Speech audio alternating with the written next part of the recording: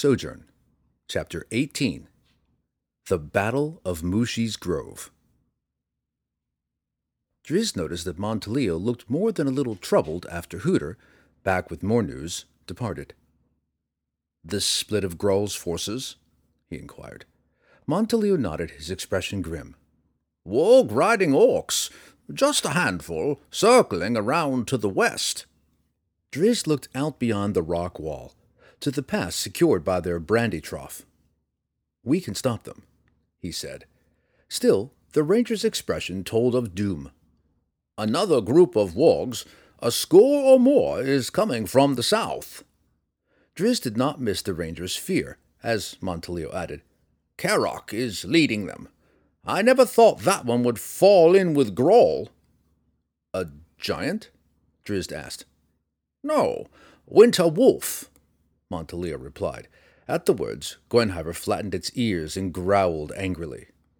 "A panther knows," Montaleo said, as Driz looked on in amazement. "A winter wolf is a perversion of nature, a blight against creatures following the natural order, and thus Gwenhwyvar's enemy." The Black Panther growled again. "It's a large creature," Montaleo went on, "and too smart for a wolf. I have fought Karok before. Alone, he could give us a time of it. With the wargs all around him, and us busy fighting orcs, he might have his way." Gwenhwyvar growled a third time and tore the ground with great claws. "Gwenhwyvar will deal with Karok," Driz remarked. Montaleo moved over and grabbed the panther by the ears, holding Gwenhwyvar's gaze with his own sightless expression. "Where the wolf's breath," the ranger said. "A cone of frost it is, that will freeze your muscles to the bones. I have seen a giant felled by it." Montaleo turned to Drizzt, and knew that the drow wore a concerned expression. "Gwenhwyvar has to keep them away from us until we can chase off Grohl and his group," the ranger said. "Then we can make arrangements for Karok." He released his hold on the panther's ears and swatted Gwenhwyvar hard on the scruff of the neck. Gwenhwyvar roared a fourth time and darted off through the grove, a black arrow aimed at the heart of doom. Grohl's main attack force came, as expected, from the west, whooping and hollering and trampling the brush in its path. The troops approached in two groups, one through each of the dense copses. "Aim for the group on the south," Montaleo called up to Drizzt, in position on the crossbow-laden rope bridge. "We've friends in the other." As if in confirmation of the ranger's decree, the northern copse erupted suddenly in orc cries that sounded more like terrified shrieks than battle calls. A chorus of throaty growls accompanied the screams. Bluster the bear had come to Montaleo's call, Drizzt knew, and by the sounds in the copse, he brought a number of friends. Drizzt wasn't about to question their good fortune. He positioned himself behind the closest crossbow and let the quarrel fly as the first orc emerged from the southern copse. Right down the line the drow ran, clicking off his shots in rapid succession. From down below, Montaleo arced a few arrows over the wall. In the sudden swarm of orcs, Drizzt couldn't tell how many of their shots actually hit, but the buzzing bolts did slow the orcs' charge and scattered their ranks. Several orcs dropped to their bellies, a few turned and headed straight back into the trees. The bulk of the group, though, and some running to join from the other copse, came on. Montaleo fired one last time, then felt his way back into a sheltered run behind the center of his bent tree traps, where he would be protected on three sides by walls of wood and trees. His bow in one hand, he checked his sword and then reached around to touch a rope at his other side. Drizzt noticed the ranger moving into position 20 feet below him and to the side, and he figured that this might be the last free opportunity. He sorted out an object hanging above Montaleo's head and dropped a spell over it. The quarrels had brought minimum chaos to the field of charging orcs, but the traps proved much more effective. First one, then another orc stepped in, their cries rising over the din of the charge. As other orcs saw their companions' pain and peril, they slowed considerably or stopped altogether. With the commotion growing in the field, Drizzt paused and carefully considered his final shot. He noticed a large, finely outfitted orc watching from the closest boughs of the northern copse. Drizzt knew this was Grohl, but his attention shifted immediately to the figure standing next to the Orc King. "Damn," the drow muttered, recognizing McGristle. Now he was torn, and he moved the crossbow back and forth between the adversaries. Driz wanted to shoot at Roddy, wanted to end his personal torment then and there. But Roddy was not an orc, and Drizzt found himself repulsed by the thought of killing a human. Grawl is the more important target. The drow told himself, more to distract his inner torment than for other reasons. Quickly, before he could find another argument, he took aim and fired. The quarrel whistled long and far, knocking into the trunk of a tree just inches above Grawl's head. Roddy promptly grabbed the Orc King and pulled him back into the deeper shadows. In their stead came a roaring stone giant, rock in hand. The boulder clipped the trees beside Drizzt, shaking the branches and bridge alike. A second shot followed at once, this one taking a supportive post squarely and dropping the front half of the bridge. Drizzt had seen it coming, though he was amazed and horrified by the uncanny accuracy at so far a range. As the front half of the bridge fell away beneath him, Drizzt leaped out, catching a hold in a tangle of branches. When he finally sorted himself out, he was faced by a new problem. From the east came the warg riders, brandishing torches. Drizzt looked to the log trap, then to the crossbow. It and the post securing it had survived the boulder hit, but the drow could not hope to cross it on the faltering bridge. The leaders of the main host, now behind Drizzt, reached the rock wall then. Fortunately, the first orc leaping over landed squarely into one of the wicked jaw traps, and its companions were not so quick to follow. Gwenhwyvar leaped around and between the many broken crags of stone marking the descent to the north. The panther caught the distant first cries of the battle back at the grove, but more intently, Gwenhwyvar heard the ensuing howls of the approaching wolf pack. The panther sprang up to a low ledge and waited. Karok, the huge silver canine beast, led the charge. Focused on the distant grove, the winter wolf's surprise was complete when Gwenhwyvar dropped upon it, scratching and raking wildly. Clumps of silver fur flew about under the assault. Yelping, Karok dove into a sidelong roll. Gwenhwyvar rode the wolf as a lumberjack might foot-roll a log in a pool, slashing and kicking with each step. But Karok was a wizened old wolf, a veteran of 100 battles. As the monster rolled about on its back, a blast of icy frost came at the panther. Gwenhwyvar dodged aside, both from the frost and the onslaught of several wargs. The frost got the panther on the side of the face, though, numbing Gwenhwyvar's jaw. Then the chase was on, with Gwenhwyvar leaping and tumbling right around the wolf pack and the wargs and the angry Karok, nipping at the panther's heels. Time was running out for Drizzt and Montaleo. Above all else, the drow knew that he must protect their rear flank.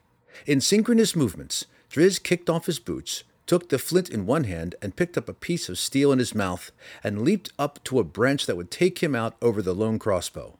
He got above it a moment later. Holding with one hand, he struck the flint hard. Sparks rolled down close to the mark. Drizzt struck again, and finally, a spark hit the oil-soaked rags, tipping the loaded quarrel squarely enough to ignite them. Now the drow was not so lucky. He rocked and twisted, but could not get his foot close enough to the trigger. Montaleo could see nothing, of course, but he knew well enough the general situation. He heard the approaching wargs at the back of the grove, and knew that those in front had breached the wall. He sent another bowshot through the thick canopy of bent trees, just for good measure, and hooted loudly 3 times. In answer, a group of owls swooped down from the pines, bearing down on the orcs along the rock wall. Like the traps, the birds could only cause minimal real damage, but the confusion bought the defenders a little more time. To this point, the only clear advantage for the grove's defenders came in the northernmost copse, where Bluster and 3 of his closest and largest bear buddies had a dozen orcs down and a score more running about blindly. One orc, in flight from a bear, came around a tree and nearly crashed into Bluster. The orc kept its wits enough to thrust its spear ahead, but the creature hadn't the strength to drive the crude weapon through Bluster's thick hide. Bluster responded with a heavy swipe that sent the orc's head flying through the trees. Another great bear ambled by, its huge arms wrapped in front of it. The one clue that the bear held an orc in the crushing hug was the orc's feet, which hung out and kicked wildly below the engulfing fur. Bluster caught sight of another enemy, smaller and quicker than an orc. The bear roared and charged, but the diminutive creature was long gone before he even got close. Tithonus had no intention of joining the battle. He'd come with the northernmost group mostly to keep out of Graal's sight, and had planned all along to remain in the trees and wait out the fight. The trees didn't seem so safe anymore, so the sprite lighted out, meaning to get into the southern copse. About halfway to the other woods, the sprite's plans were foiled again. Sheer speed nearly got him past the trap before the iron jaws snapped closed, but the wicked teeth just caught the end of his foot. The ensuing jolt blasted the breath from him and left him dazed, face down in the grass. Drizzt knew how revealing that little fire on the quarrel would prove, so he was hardly surprised when another giant-hurled rock thundered in. It struck Drizzt's bending branch, and with a series of cracks, the limbs swung down. Drizzt hooked the crossbow with his foot as he dropped, and he hit the trigger immediately before the weapon was deflected too far aside. Then he stubbornly held his position and watched. The fiery quarrel reached out into the darkness beyond the eastern rock wall. It skidded in low, sending sparks up through the tall grass, then thudded into the side, the outside, of the brandy-filled trough. The first half of the warg riders got across the trap, but the remaining 3 were not so lucky.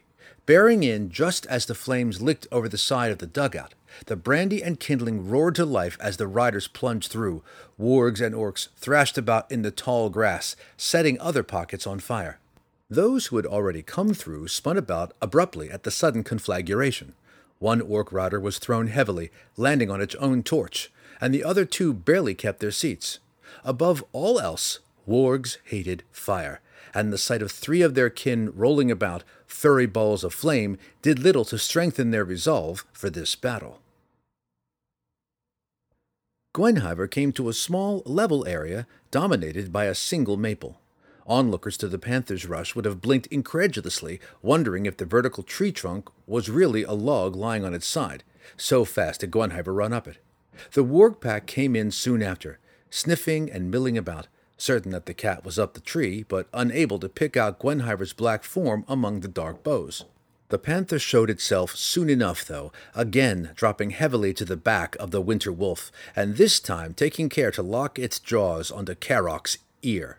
The winter wolf thrashed and yelped as Gwenhwyvar's claws did their work. Carrock managed to turn about, and Gwenhwyvar heard the sharp intake of breath, the same as the one preceding the previous chilling blast. Gwenhwyvar's huge neck muscles flexed, forcing Carrock's open jaws to the side. The foul breath came anyway, blasting 3 charging wargs right in the face.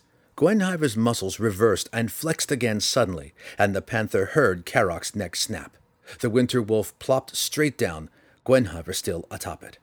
Those 3 wargs closest to Gwenhwyvar, the 3 who had caught Carrock's icy breath, posed no threat.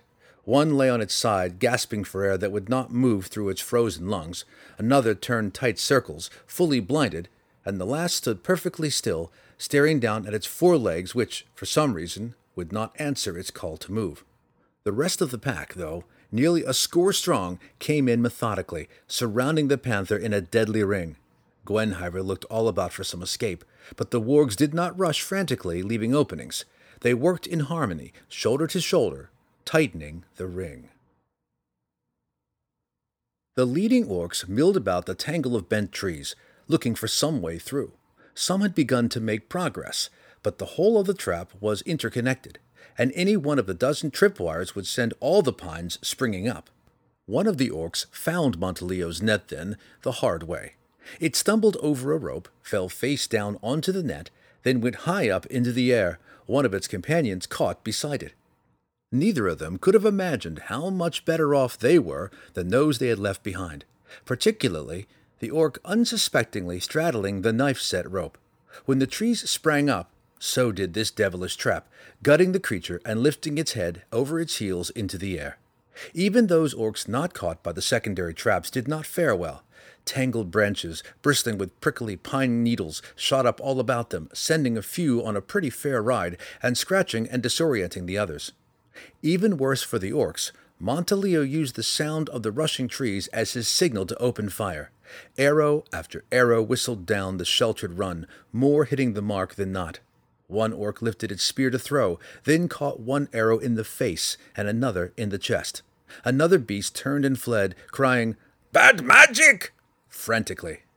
To those crossing the rock wall, the screamer seemed to fly, its feet kicking above the ground. Its startled companions understood when the orc came back down in a heap, a quivering arrow shaft protruding from its back. Drizzt, still on his tenuous perch, didn't have time to marvel at the efficient execution of Monteleo's well-laid plans. From the west, the giant was now on the move, and back the other way, the two remaining warg riders had settled enough to resume their charges, torches held high. The ring of snarling wargs tightened. Gwenhwyvar could smell their stinking breath. The panther could not hope to charge through the thick ranks, nor could the cat get over them quickly enough to flee. Gwenhwyvar found another route. Hind paws tamped down on Carrock's still twitching body, and the panther arrowed straight up into the air, 20 feet and more.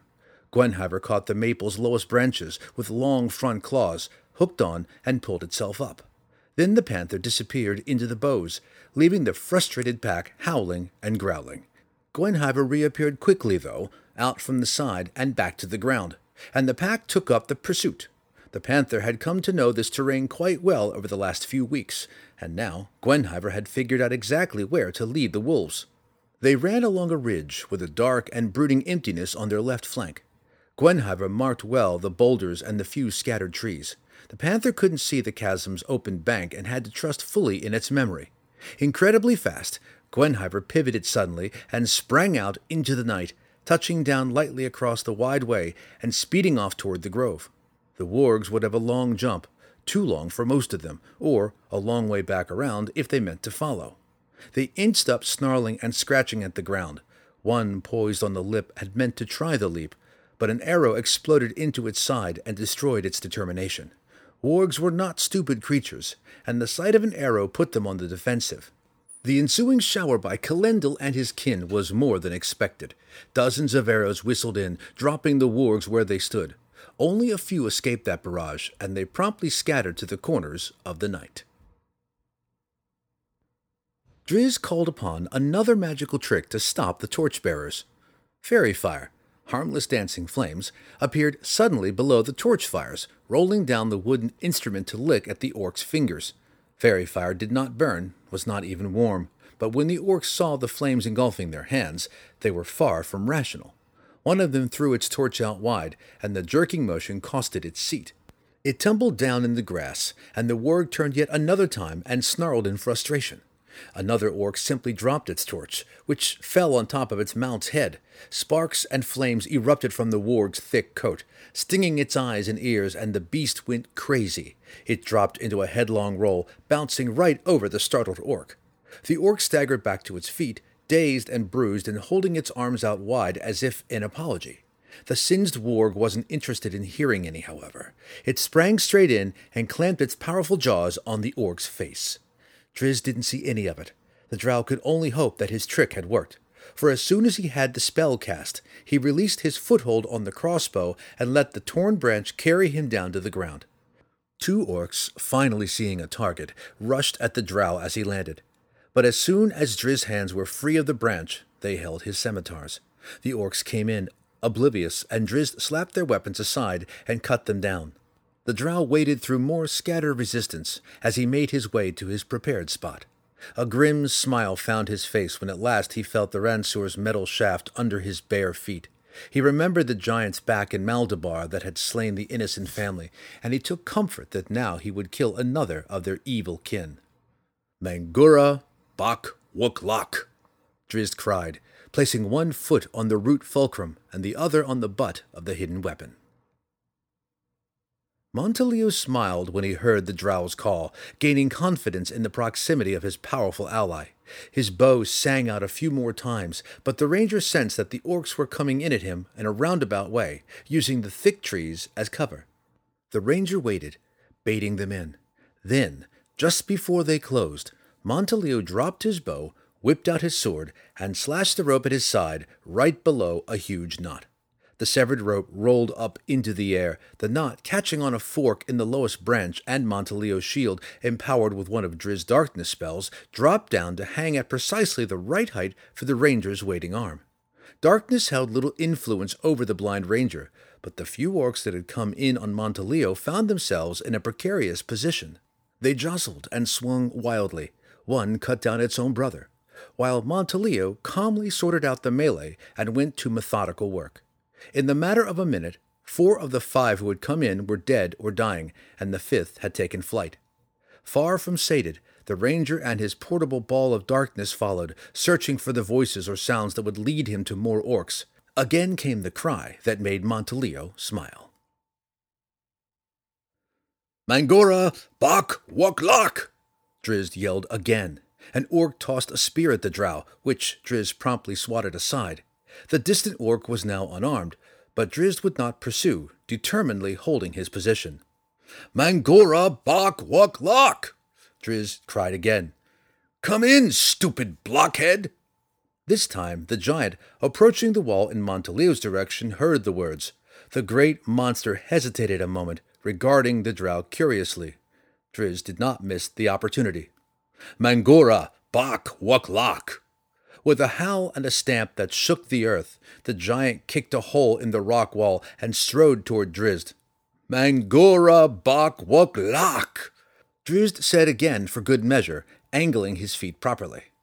The giant broke into a dead run, scattering terrified orcs before it and slamming its stone and its club together angrily. It sputtered 1,000 curses at Drizzt in those few seconds, words that the drow would never decipher. 3 times the drow's height and many times his weight, the giant loomed over Drizzt, and its rush seemed as though it would surely bury Drizzt where he calmly stood. When the giant got only 2 long strides from Drizzt, committed fully to its collision course, Drizzt dropped all of his weight onto his back foot. The Ransur's butt dropped into the hole, its tip angled up. Drizzt leaped back at the moment the giant plowed into the Ransur. The weapon's tip and hooked barbs disappeared into the giant's belly, drove upward through its diaphragm and into its heart and lungs. The metal shaft bowed and seemed it would break as the butt was driven a foot or more into the ground. The Ransur held, and the giant was stopped cold. It dropped its club and rock, reached helplessly for the metal shaft with hands that had not the strength to even close around it. Huge eyes bulged in denial, in terror, and in absolute surprise. The giant great mouth opened wide and contorted weirdly, but could not find the wind to even scream. Drizzt, too, almost cried out, but caught the words before he uttered them.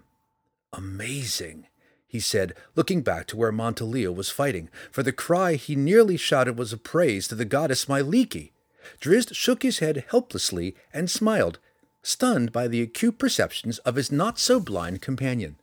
With those thoughts in mind, and a sense of righteousness in his heart, Drizzt ran up the shaft and slashed at the giant's throat with both weapons. He continued on, stepping right on the giant's shoulder and head, and then leaping off toward a group of watching orcs, whooping as he went. The sight of the giant, their bully, quivering and gasping, had already unnerved the orcs. But when this ebony-skinned and wild-eyed drow monster leaped at them, they broke rank altogether. Drizzt's charge got him to the closest 2, and he promptly cut them down and charged on. 20 feet to the drow's left, a ball of blackness rolled out of the trees, leading a dozen frightened orcs before it. The orcs knew that to fall within the impenetrable globe was to fall within the blind hermit's reach, and to die. 2 orcs and 3 wargs, all that remained of the torchbearers, regrouped and slipped quietly toward the grove's eastern edge. If they could get in behind the enemy, they believed the battle still could be won. The orc farthest to the north never even saw the rushing black form. Gwenhwyvar plowed it down and charged on, confident that that one would never rise again. A warg was next in line. Quicker to react than the orc, the warg spun and faced the panther, its teeth bared and jaws snapping. Gwenhwyvar snarled, pulling up short right before it. Great claws came in alternately in a series of slaps. The warg could not match the cat's speed. It swung its jaws from side to side, always a moment too late to catch up to the darting paws. After only 5 slaps, the warg was defeated. One eye had closed forever, its tongue, half torn, lolled helplessly out one side of its mouth, and its lower jaw was no longer in line with the upper. Only the presence of other targets saved the warg, for when it turned and fled the way it had come, Gwenhwyvar, seeing closer prey, did not follow. Drizzt and Montaleo had flushed most of the invading force back out over the rock wall. "Bad magic!" caved the general orc cry, voices edged on desperation. Hooter and his owl companions aided the growing frenzy, flapping down all of a sudden in orc faces, nipping with a talon or a beak, then rushing off again into the sky. Still, another orc discovered one of the traps as it tried to flee. It went down howling and shrieking, its cries only heightening its companion's terror. "No!" Roddy McGristle cried in disbelief. "You let two beat up your whole force?" Grall's glare settled back on the burly man. "We can turn 'em back," Roddy said. "If they see you, they'll go back to the fight." The mountain man's appraisal was not off the mark. If Grall and Roddy had made their entrance then, the orcs, still numbering more than 50, might have regrouped. With most of their traps exhausted, Drizzt and Montaleo would have been in a sore position indeed. But the Orc King had seen another brewing problem to the north and decided, despite Roddy's protests, that the old man and the dark elf simply weren't worth the effort. Most of the orcs in the field heard the newest danger before they saw it, for Bluster and his friends were a noisy lot. The largest obstacle the bears found as they rolled through the orc ranks was picking out a single target in the mad rush. They swatted orcs as they passed, then chased them into the copse and beyond, all the way back to their holes by the river. It was high spring. The air was charged with energy and excitement, and how these playful bears loved to swat orcs. The whole horde of rushing bodies swarmed right past the falling quickling. When Tithonus awoke, he found that he was the only one alive in the blood-soaked field. Growls and shouts wafted in from the west. The fleeing band and sounds of battle still sounded in the Ranger's Grove. Tithonus knew that his part in the battle, minor though it had been, was over. Tremendous pain rolled up the sprite's leg, more pain than he had ever known. He looked down to his torn foot, and to his horror realized that the only way out of this wicked trap was to complete the gruesome cut, losing the end of his foot and all 5 of his toes in the process. It was not a difficult job. The foot was hanging by a thin piece of skin, and Tithonus did not hesitate, fearing that the drow would come out at any moment and find him. The quickling stifled his scream and covered the wound with his torn shirt, then ambled slowly off into the trees. The orc crept along silently, glad for the covering noises of the fight between the panther and the warg. All thoughts of killing the old man or the drow had flown from this orc now. It had seen its comrades chased away by a pack of bears. Now the orc only wanted to find a way out. Not an easy feat in the thick, low tangle of pine branches. It stepped on some dry leaves as it came into a clear area and froze at the resounding crackle. The orc glanced to the left, then slowly brought its head back around to the right. All of a sudden, it jumped and spun, expecting an attack from its rear. But all was clear as far as it could tell. Except for the distant panther growls and the warg yelps, it was quiet. The orc let out a profound sigh of relief and sought the trail once again. It stopped suddenly, on instinct, and threw its head way back to look up. A dark form crouched on a branch just above the orc's head, and the silvery flash shot down before the orc could begin to react. The curve of the scimitar's blade proved perfect for slipping around the orc's chin and diving into its throat. The orc stood very still, arms wide and twitching, and tried to scream. But the whole length of its larynx was torn apart. The scimitar came out in a rush, and the orc fell backward in death. Not so far away, another orc finally extracted itself from the hanging net and quickly cut free its buddy. The two of them, enraged and not as anxious to run away without a fight, crept in quietly. "In the dark," the first explained as they came through one thicket and found the landscape blotted out by an impenetrable globe. "Deep." Together, the orcs raised their spears and threw, grunting savagely with the effort. The spears disappeared into the dark globe, dead center, one banging into a metallic object, but the other striking something softer. The orcs' cries of victory were cut short by 2 twangs of a bowstring. One of the creatures lurched forward, dead before it hit the ground, but the other, stubbornly holding its footing, managed to look down to his chest, to the protruding point of an arrowhead. It lived long enough to see Montaleo casually stride past and disappear into the darkness to retrieve his shield. Driz watched the old man from a distance, shaking his head and wondering. "It has ended," the elven scout told the others when they caught up to him among the boulders just south of Mushi's grove. "I am not so certain," Kalendil replied, looking curiously back to the west and hearing the echoes of bear growls and orc screams. Kalendil suspected that something beyond Grawl was behind this attack, and, feeling somewhat responsible for the drow, he wanted to know what it might be. "The ranger and drow have won the grove," the scout explained. "Agreed," said Kalendil. "And so your part is ended. Go back, all of you, to the campsite." "And you will join us?" one of the other elves asked, though he had already guessed the answer. "If the fates decree it," Kalendil replied. "For now, I have other business to attend."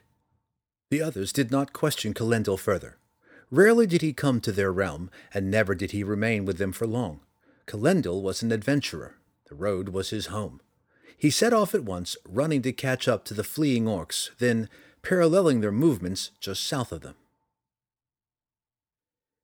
"You let just 2 of them beat ya," Roddy griped when he and Grawl had a moment to stop and catch their breath. 2 of them! Grawl's answer came in a swing of a heavy club. Roddy partially blocked the blow, but its weight knocked him backward. "You're to pay for that," the mountain man growled, tearing Bleeder from his belt. A dozen of Grawl's minions appeared beside the Orc King then, and immediately understood the situation. "Yous has brought ruin to us," Grawl snapped at Roddy. Then to his orcs he shouted, "Kill him!" Roddy's dog tripped the closest of the group, and Roddy didn't wait for the others to catch up. He turned and sprinted off into the night, using every trick he knew to get ahead of the pursuing band.